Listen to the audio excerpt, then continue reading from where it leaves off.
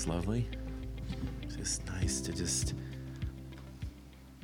nice to come together and be in his presence, isn't it? Like it's a good place. It's a place of comfort. It's a place of inspiration. It's a place of encouragement. It's a place of clarity. It's a place of peace. Yeah. It's good. It's good. Yeah, well, there's lots going on. Before we sort of dive into a truth this morning, it's like, it just feels like every week is a big week at the moment, you know? It's like, you know, you kind of go through seasons where you feel like, are we ever going to do anything? Is there anything going on? Is there, you know, what's, you know? And then, you know, kind of like today, like, I don't know if anybody else felt it yesterday, but it was like, oh, summer's coming. Oh, you can feel it. You can feel the warmth coming in the day. Like, look at it out there, you know? It's like blue sky. I had a float on the pool yesterday. Yeah, I took a minute. I took a minute. It was a little frosty still, but that's all right. That's all right.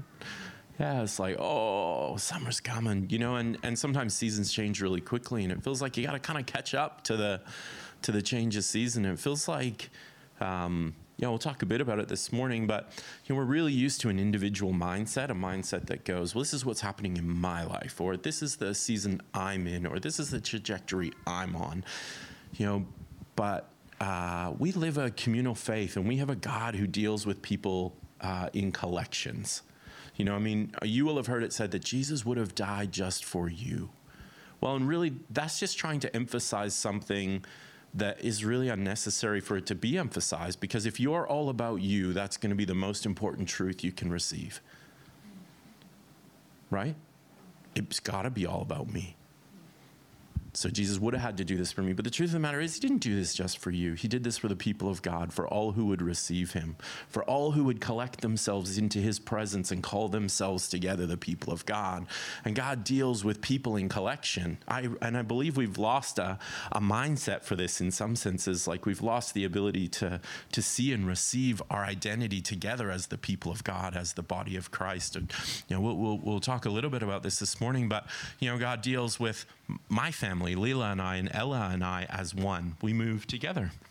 He deals with our church family as one. In some senses, we find ourselves in seasons moving together as one. You know, maybe you could experience this at a workplace, Golden Valleys. Like, for example, you know, we have all at Golden Valleys jumped on an express train towards a busy summer, and we're moving as one in that.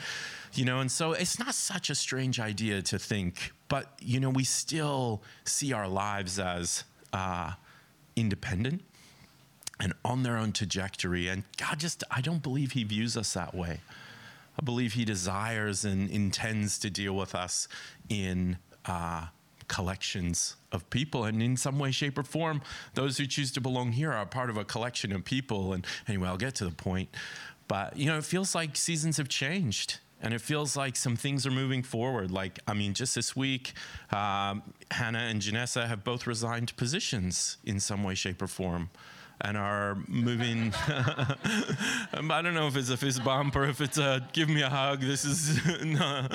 But anyways, and are moving in some way, shape, or form for some period of time at some capacity towards helping us out at Golden Valleys. That's a big deal.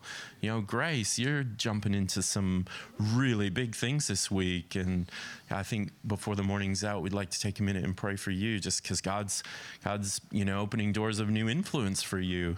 And we want to partner and stand together with you in that. You know, yesterday, Leela and I sold our house. It's yeah,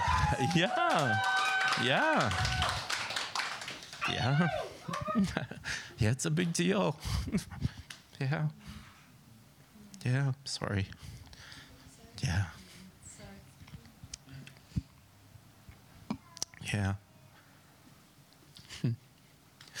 I think I'm having.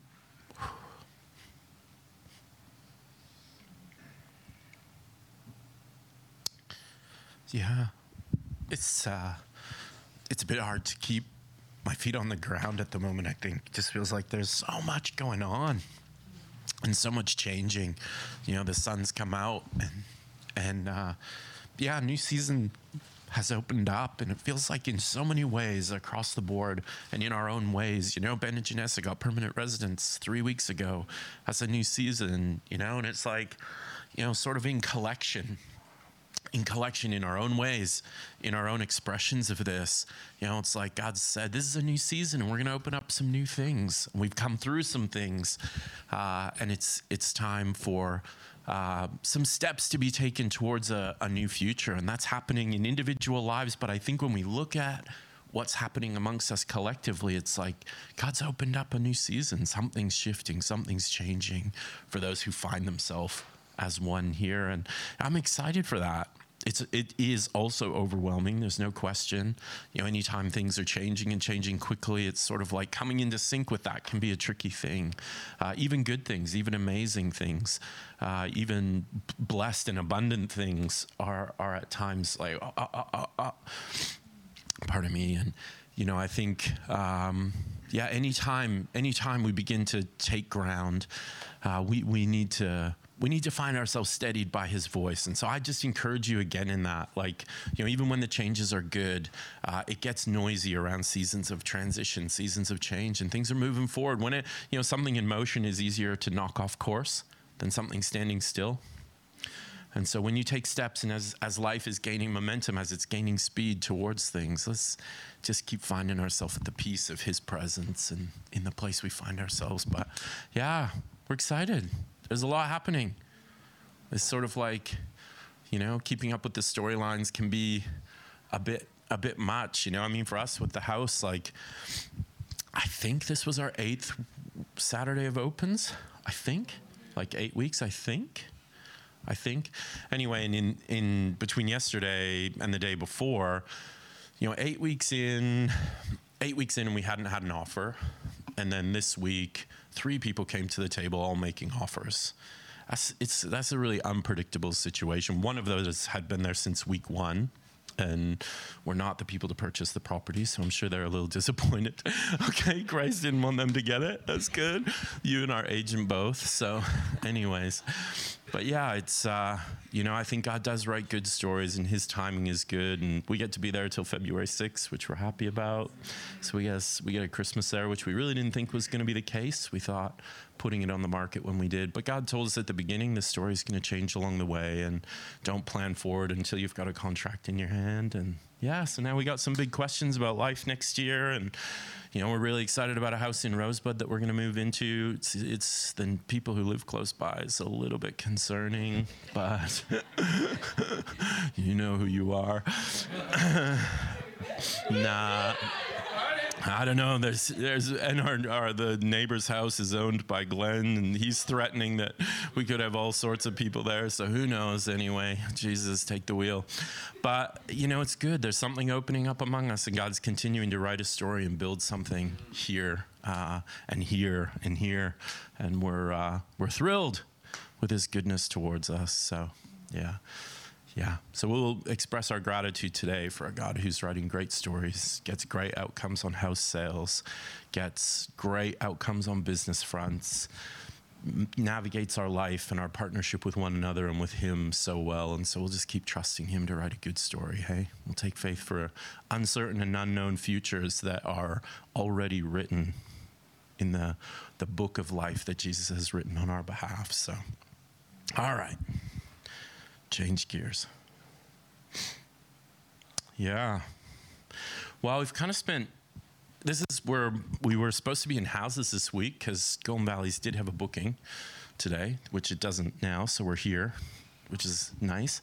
So we're in Ephesians today. If you're like, oh, why are we in Ephesians? This is a Together Sunday. We do Ephesians. This is how we mapped it out so that we could get through all of the scriptures in time. So we're going to look at the second half of Ephesians chapter 5 together this morning, but just to kind of refresh us, because we know that these scriptures were written as one letter, kind of not as, the way we deal with them in pieces or chunks so that we can try and get our heads around how extraordinary Paul's thinking was about our faith.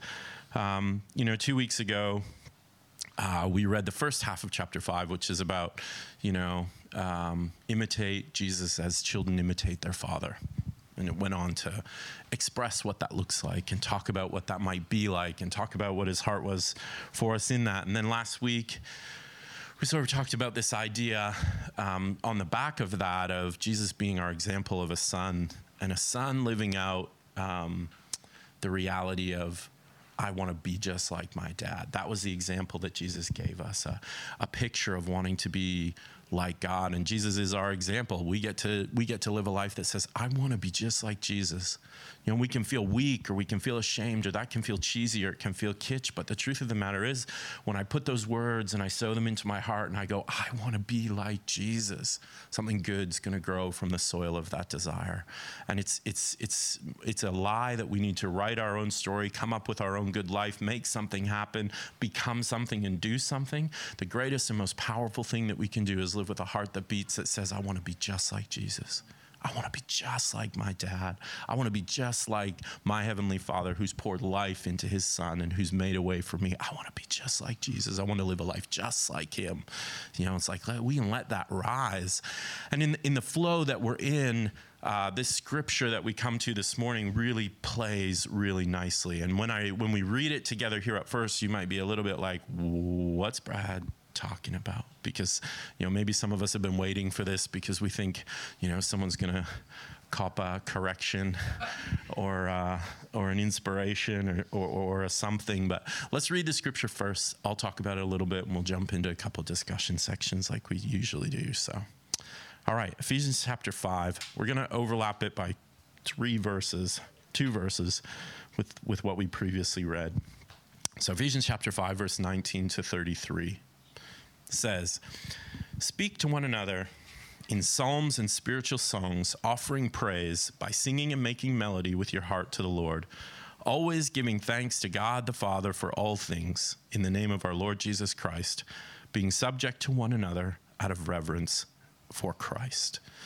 You know, the reason why we're catching these two verses instead of just jumping straight into 22 is because it flows on. You know, he's saying there, you know, this is the kind of life you can live, you know, and this is on the back of saying, imitate Jesus as you imitate his Father. And he's characterizing that for us. And he's saying one of the things that we can do in imitating him is be subject to one another out of reverence for Christ. Now, you know, I'm not sure we've got a really good grid for what subjection looks like. I'm not sure we have a fondness or an affection for it. You know, we live in a very independent, you know, we talked last week about the Titus, 2 Timothy 3, which was a bit like, hey, this is what culture is going to look like when things get rough, and it's going to be hard to live in it because it's not going to look like what you're meant to live in. And it talks about self-focus. It talks about a whole bunch of characteristics that are not the kingdom life that we're made to live. And let's be honest, subjection to one another or to Christ has no place in the 2 Timothy 3 characterization of life. And we've become adjusted to that and comfortable with it. And so the notion of anything that sounds like subjection is actually, is that really a good thing? Could that be a good thing? What's that look like? What does a mature, healthy view of that look like? But on the back of that, it goes on and it begins to speak to wives and husbands. And so we'll read that. Wives, watch yourself, Ben. Because this is going to thump. Yeah, you know, boomerang feels like it's not going to smack you in the face, but rest assured, it's coming back. All right, wives, be subject to your own husbands as a service to the Lord. For the husband is the head of the wife, as Christ is the head of the church, himself being the Savior of the body. But as the church is subject to Christ, so also wives should be subject to their husbands in everything, respecting both their position as protector and their responsibility to God as head of the house. Husbands, love your wives. Seek the highest good for her and surround her with a caring, unselfish love, just as Christ also loved the church and gave himself up for her, so that he might sanctify the church, having cleansed her by the washing of water with the word of God, so that in turn he might present the church to himself in glorious splendor, without spot or wrinkle or any such thing, but that she would be holy, set apart for God and blameless. Even so, husbands should and are morally obligated to love their own wives as being, in a sense, their own bodies. He who loves his own wife loves himself. For no one ever hated his own body, but instead he nourishes and protects and cherishes it, just as Christ does the church, because we are all members, parts of his body. For this reason, a man shall leave his father and his mother and shall be joined and faithfully devoted to his wife, and the two shall become one flesh. This mystery of the two becoming one is great, but I'm speaking with reference to the relationship of Christ and the church. However, each man among you, without exception, is to love his wife as his very own self, with behavior worthy of respect and esteem, always seeking the best for her with an attitude of loving kindness. And the wife must see to it that she respects and delights in her husband, that she notices him and prefers him and treats him with loving concern, treasuring him, honoring him, and holding him dear. Amen. Yeah. I mean, you sort of pick this up and it feels like a bit of a two-lane conversation happening. I mean, is Paul talking to us here about marriage and Christ and the church being an example for us of marriage? Or is he talking to us about Christ and the church and marriage being an example to us of what that should look like? Because these two pictures are on the table. Here is how Christ is toward his church, and here is how the church is towards Christ. That's language is in this passage. But he's also saying here is a wife to a husband and a husband to a wife, and here's how that should look.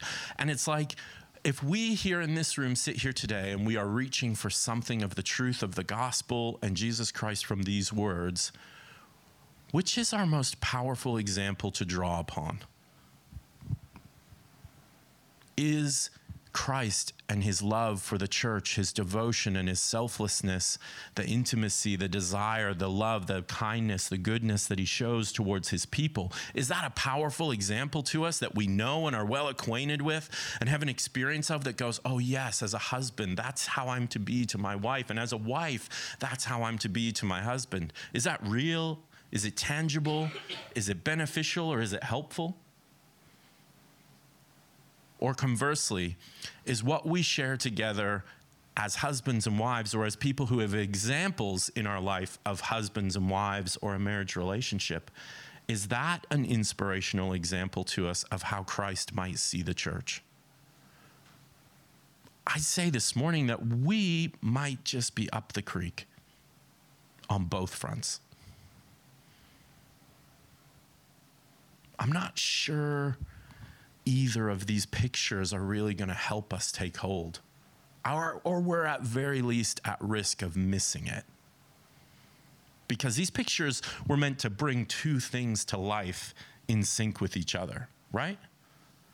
Here is how a wife should be toward a husband, and here's how a husband is supposed to be toward a wife. And let me make you the connection for you, that this is how Christ is towards the church, and this is how the church is to be towards Christ. And these two things are pictures of how God meant life to be in its most personal and exposed and vulnerable sense of a marriage relationship, a place you cannot hide, where you are seen, where you are known, where the true character of your life is on display, right? And then he's equating that to this relationship that we as the church, because you know what, we might even like want to individualize this one and say, as Christ, as a husband is to a wife, Christ should be in your life. That's not what he's saying. He's taking this most intimate, most personal, most vulnerable relationship and saying, this is the love that Christ demonstrates, not towards you, but towards us. And I think we need a mindset shift in this that says there is an affection, there is an intimacy, there is a purpose, there is a relationship that God has to his people that is to provide us our inspiration for marriage. Or marriage is meant to be our best example of the relationship that Jesus desires toward his church. Both of those are helpful if we can expand our thinking and raise the bar to go, Jesus, how do you feel toward your people? And you know, we have some pieces of this puzzle. You know, this passage in John that says, greater love has no one than this, that he would lay his life down for his friends. Well, we know that's what Jesus did, right? This is what he did, that we would know love. I mean, this is earlier on in Ephesians. You know, we get these pieces.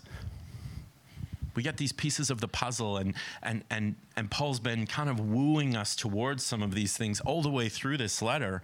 But in Ephesians chapter 3, 16 to 19, he says, may he grant you out of the riches of his glory to be strengthened and spiritually energized with power through his Spirit in your inner self, indwelling your innermost being and personality, so that Christ may dwell in your hearts through your faith. And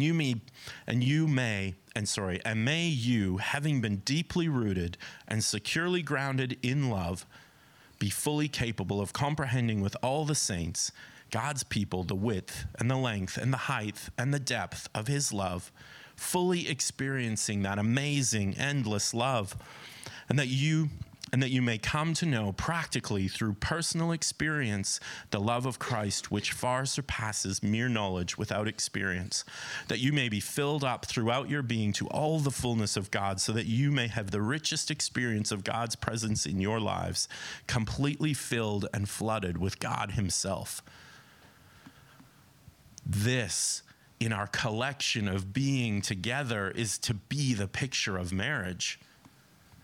Or marriage is to be the picture of this deep, unending, unselfish, life-flooding presence of God drawing us into a deep, wide, extensive love beyond comprehension. And that together we will experience that more fully than I can personally. You know, it's like, we see the love of God for his people in the way he's led Ben and Janessa. And we can take that and we can say he's calling people out.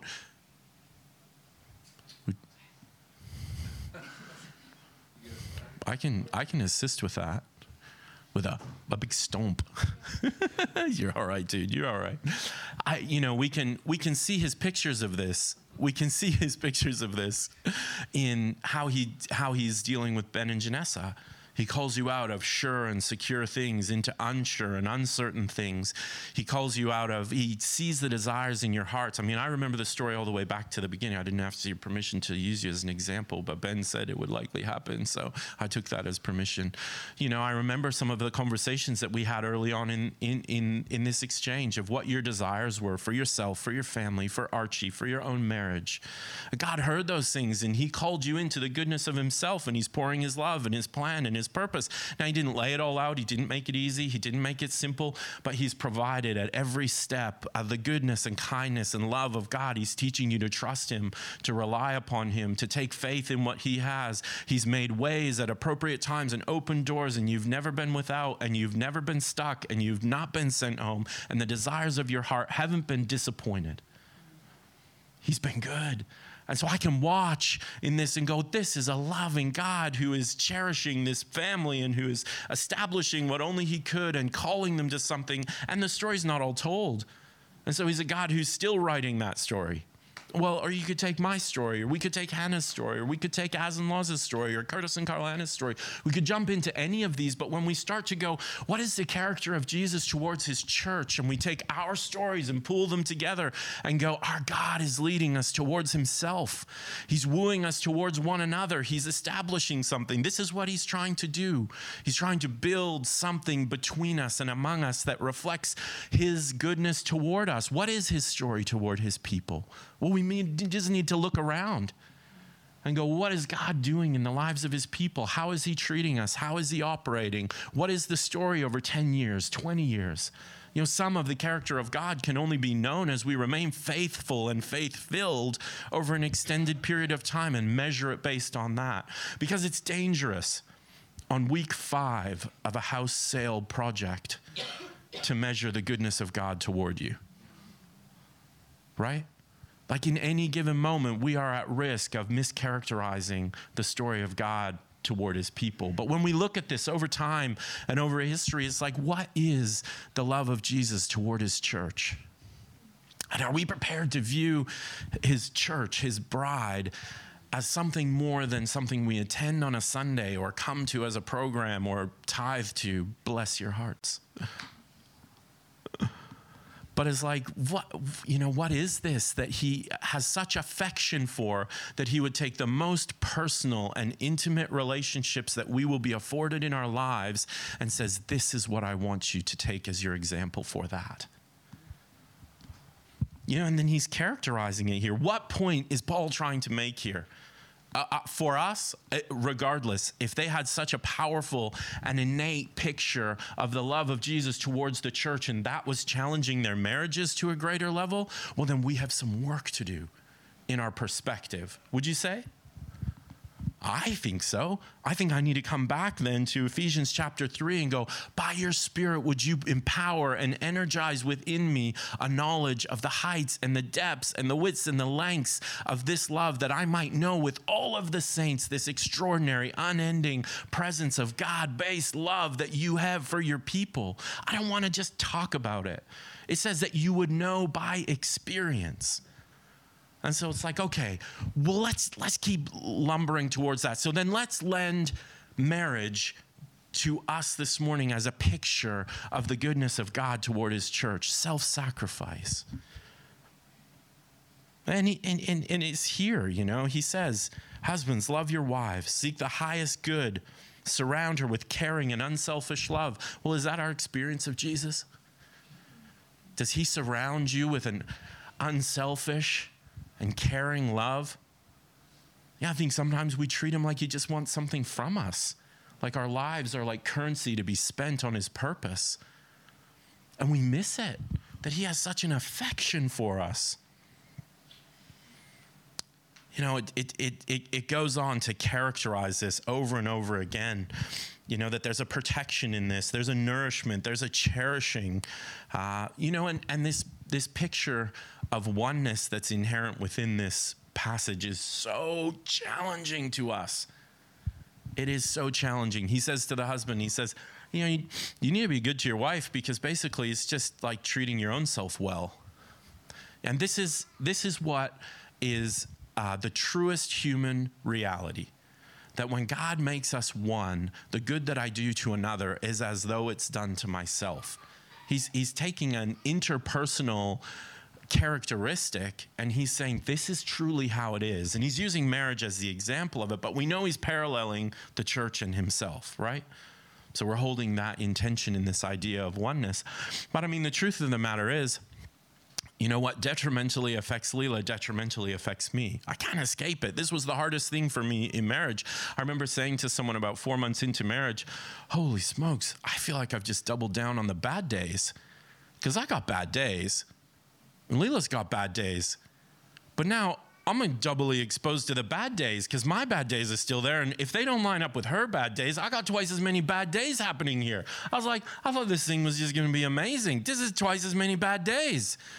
Her bad days are my bad days, and I'm still having bad days. Well, we need to organize our bad days because there doesn't seem to be too much room for good days here. But it's true, right? Can you relate? Maybe I'm a little bit cynical, but it's like, okay, so get married, double down the bad days. Maybe have a think about that, single people. All the single people, have a think about it. Anyway, but it's more than that. I'll tell you what, it's not what's going to build the next house as, so we'll just push that one to the side. Anyways. But, we expose our life one to another, and what benefits another benefits me, and what troubles another troubles me. And it's like when we think about that as what's being suggested here is that the care and the love that we pour out towards those to whom we're joined is actually like nourishing and protecting and establishing our own self because we are joined. Who mistreats their own body? Okay, well, maybe there's a challenge in there. We'll let that hang out there, but it's like, what I cherish and what I love, how much of our conflict in our personal relationships come from trying to get what we want, get what we need. Well, it's like maybe meet a need. Maybe give to something outside of myself and watch the whole be nourished in the process. And marriage is a picture of that. And church is a picture of that. You know, and we know that in this picture, the one doing the most protecting, the most nourishing, the most caring for us collectively is Jesus. And then our example of that is that marriage is a place that we can begin to practice this. You know, life has been given to us to introduce us to the kingdom of God, right? That's its purpose, it's its point. That we could practice, that we could take faith, that we could receive the kingdom. You know, there's a whole lot of things we get told that life's about. Get a house, get married, have kids, build a family, leave a legacy, make money, do whatever. Whatever you've set it on, like, let's set it on that. But let's just say, like, from God's perspective, this picture of life was that we could receive the kingdom of heaven on earth, that we could practice in this environment receiving a kingdom that Jesus meant for his people. And so marriage has been given to us, parenthood has been given to us as incredibly formative experiences to practice receiving the kingdom. This is my place to practice being selfless. This is my place to practice being caring. This is my place to practice seeing something other than a selfish need. And it's like, if that doesn't start at home, if the only people that we're caring about are loving are the ones where somebody sees it and praises me for it, it's not flowing from character. If the place that I'm best is when I come here and I sit in front of you and I share, if this is the most polished, beautiful version of Brad and the rest of me needs to get shoved in a closet and hidden from everyone, as good Hannah's here because she sees us every day, good days and there's bad days. But it's like if the best of who we are is only ever put on public display, if we're saving our most generous love and lavish, cherished activities for when someone's going to see and praise me, there's something to look at and go, okay, God's given me this relationship, a marriage relationship, as a context to practice receiving the kingdom of God and seeing how Jesus intended us to be as a church and him to be toward us. And it's like, okay, on both of these fronts, our experiences are failing us to provide the appropriate example. And so this passage presents an enormous challenge for us, I think, on both fronts. That this idea of the mystery being great, of the relationship of Christ to the church and the two becoming one, that we as the people of God would beat with the heart of God, would live the soul of God, would think the thoughts of God, would express the love of God, would see the character of Jesus Christ flowing among us and through us into a world. Like, that's a beautiful and wonderful picture. But we don't have enough challenge in our life to say, it's not just about you. Okay, Leela and I, we are extraordinarily different people. Like, so different. Leela likes everything neat and tidy. I really couldn't care less. You know, Leela really loves a routine. I'm probably a lot more spontaneous. Anyway, we're very, very different people. We're very, very different people. But as we have continued to do life together, we have both changed. I am not who I was when Leela met me. And some people call that training. That's not appropriate, ladies. You get a dog if you want to train someone, not a husband, all right? That's the way it works. But and you know the best way to change someone is by accepting who they are completely and just embracing them. We don't change people by having agendas for their lives. You know, grace and acceptance allow things to come together in safety, and in that environment, we imitate to one another the healthy sides of ourselves, and we form together something greater. Well, that's happened for Leela and I. I can't say, if I look back on who I was 20 years ago, what impact has becoming one with Leela had on who I am, on how I live, on how I present myself, on what I value. I mean, Leela's pain became my pain. Leela's story became my story. My story became Leela's story. My pain became her pain. Her strengths became my strengths. My strengths became her strengths. We formed together, and now we have something we didn't have, because actually we are mutually living a life that's contributing one to another. I don't prioritize the same things anymore. I don't live for the same things I once did. I could only say that this life I live is now Brad and Leela, not Brad alone. Oh, that's Paul's language. But that's oneness. And I see it happening 20 years into my marriage with Leela. I can't say this life is now Brad's life. This life is now a life that's been formed and shaped so heavily and so deeply by Leela. I need to put her stamp on this living and say, this is now a life that's been shaped so much by a person who I share life with, that this life is Brad and Leela. It's no longer Brad. Now, I haven't lost my personal identity. I haven't become codependent. I haven't blurred the lines, and I'm not confused about the fact that we're different people, but I've been changed by sharing a life with this beautiful woman. Well, this is what Paul said about Jesus. It's no longer I who live, but Christ who lives in me. This life I live is no longer my own, but this life I live is Christ. That's how it's meant to be. That we are so affected and so impacted by who he is, by what he values, that we become so enmeshed with a lifestyle and a love and a character and a nature and a way that we become one. Not me become one, but we become one with him. That as Curtis has changed and Carlana has changed and Hannah's changed and all of us become changed by him, that we say something has happened and we are like him. And actually, Carlana carries a different piece of Jesus than I do, but wow, that's who he is. And James carries a different piece of Jesus, but oh, I've seen that in my Savior. And wow, when we bring this life that we've been formed together, I can't say I'm living my own life. I'm living this Christ life that's so mutually expressed to me and so joined to those who I'm with. And we feel his affection for us.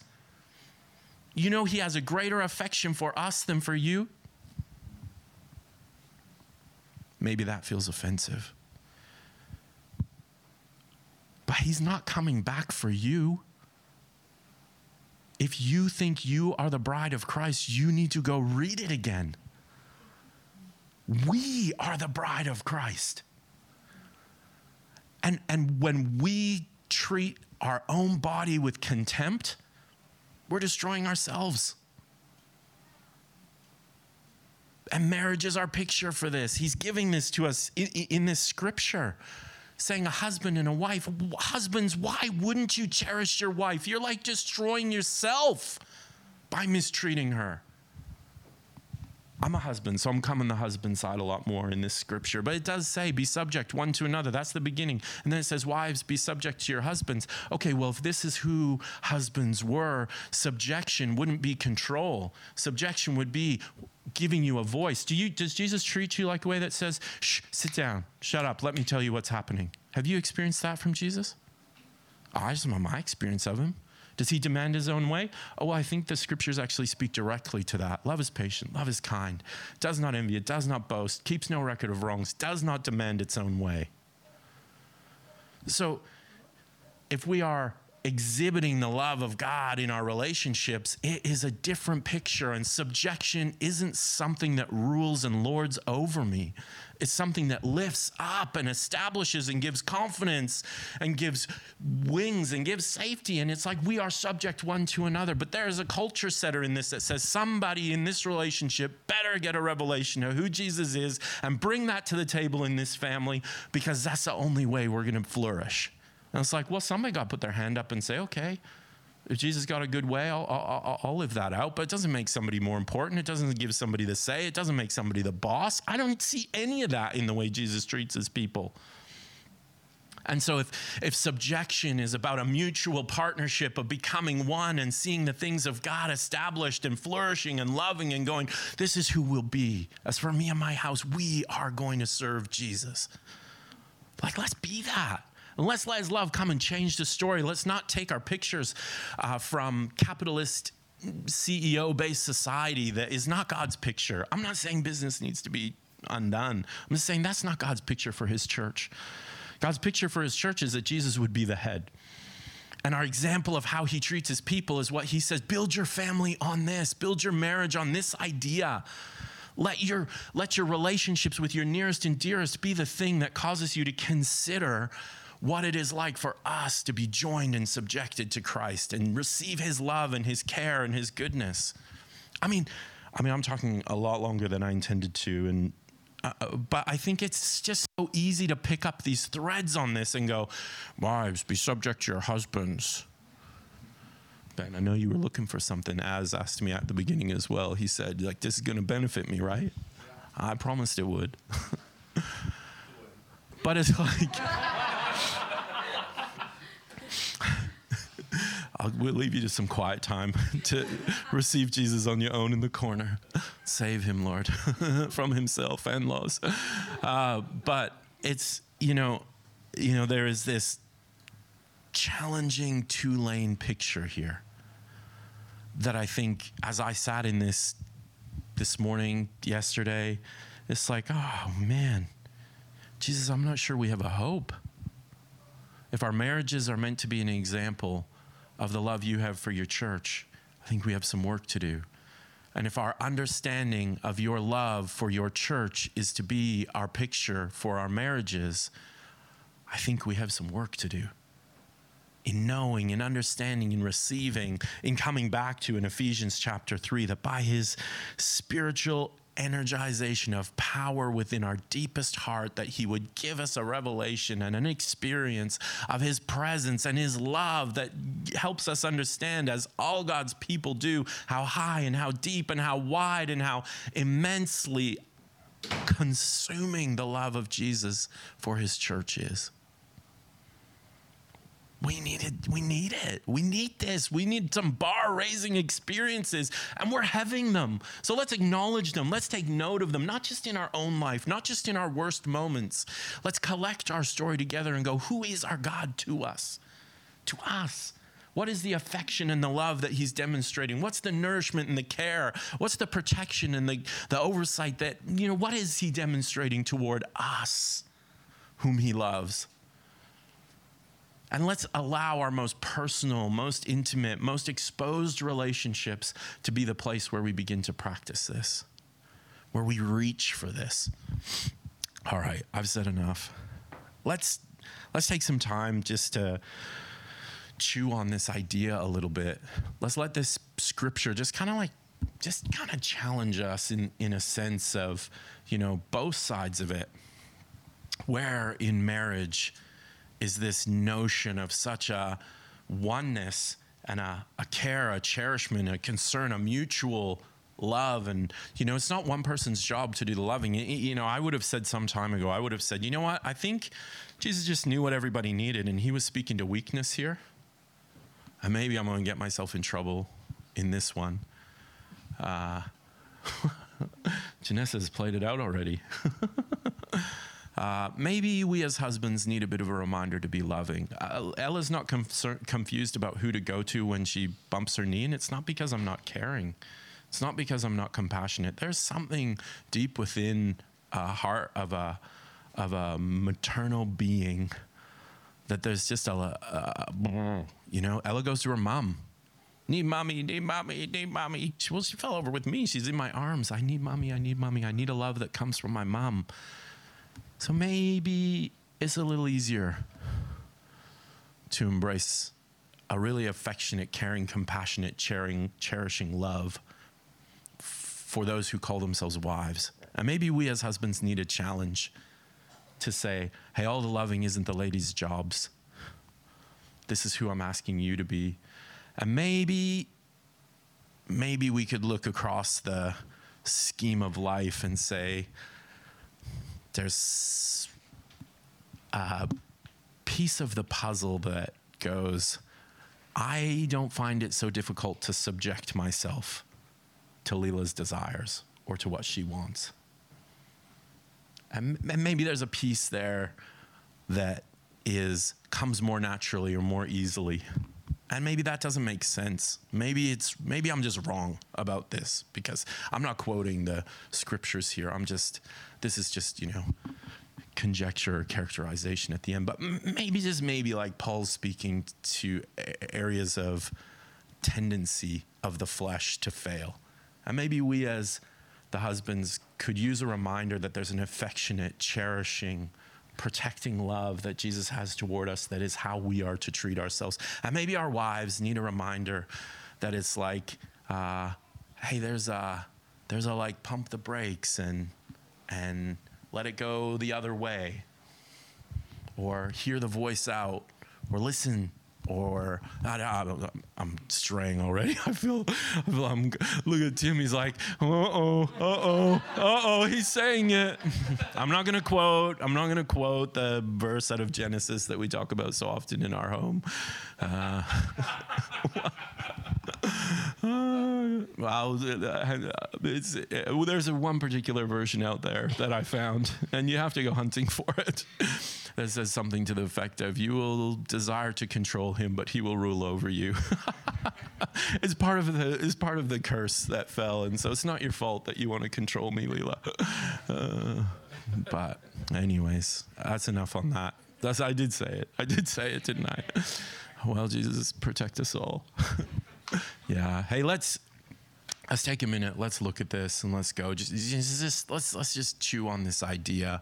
There's so much in this around our relationships to one another as husbands and wives, or as the examples that we have around us in this area. There's so much in this around the church and Jesus and how he views us and how he characterizes this love that he has towards us. So jump into it where you like and challenge it how you wish. Yeah.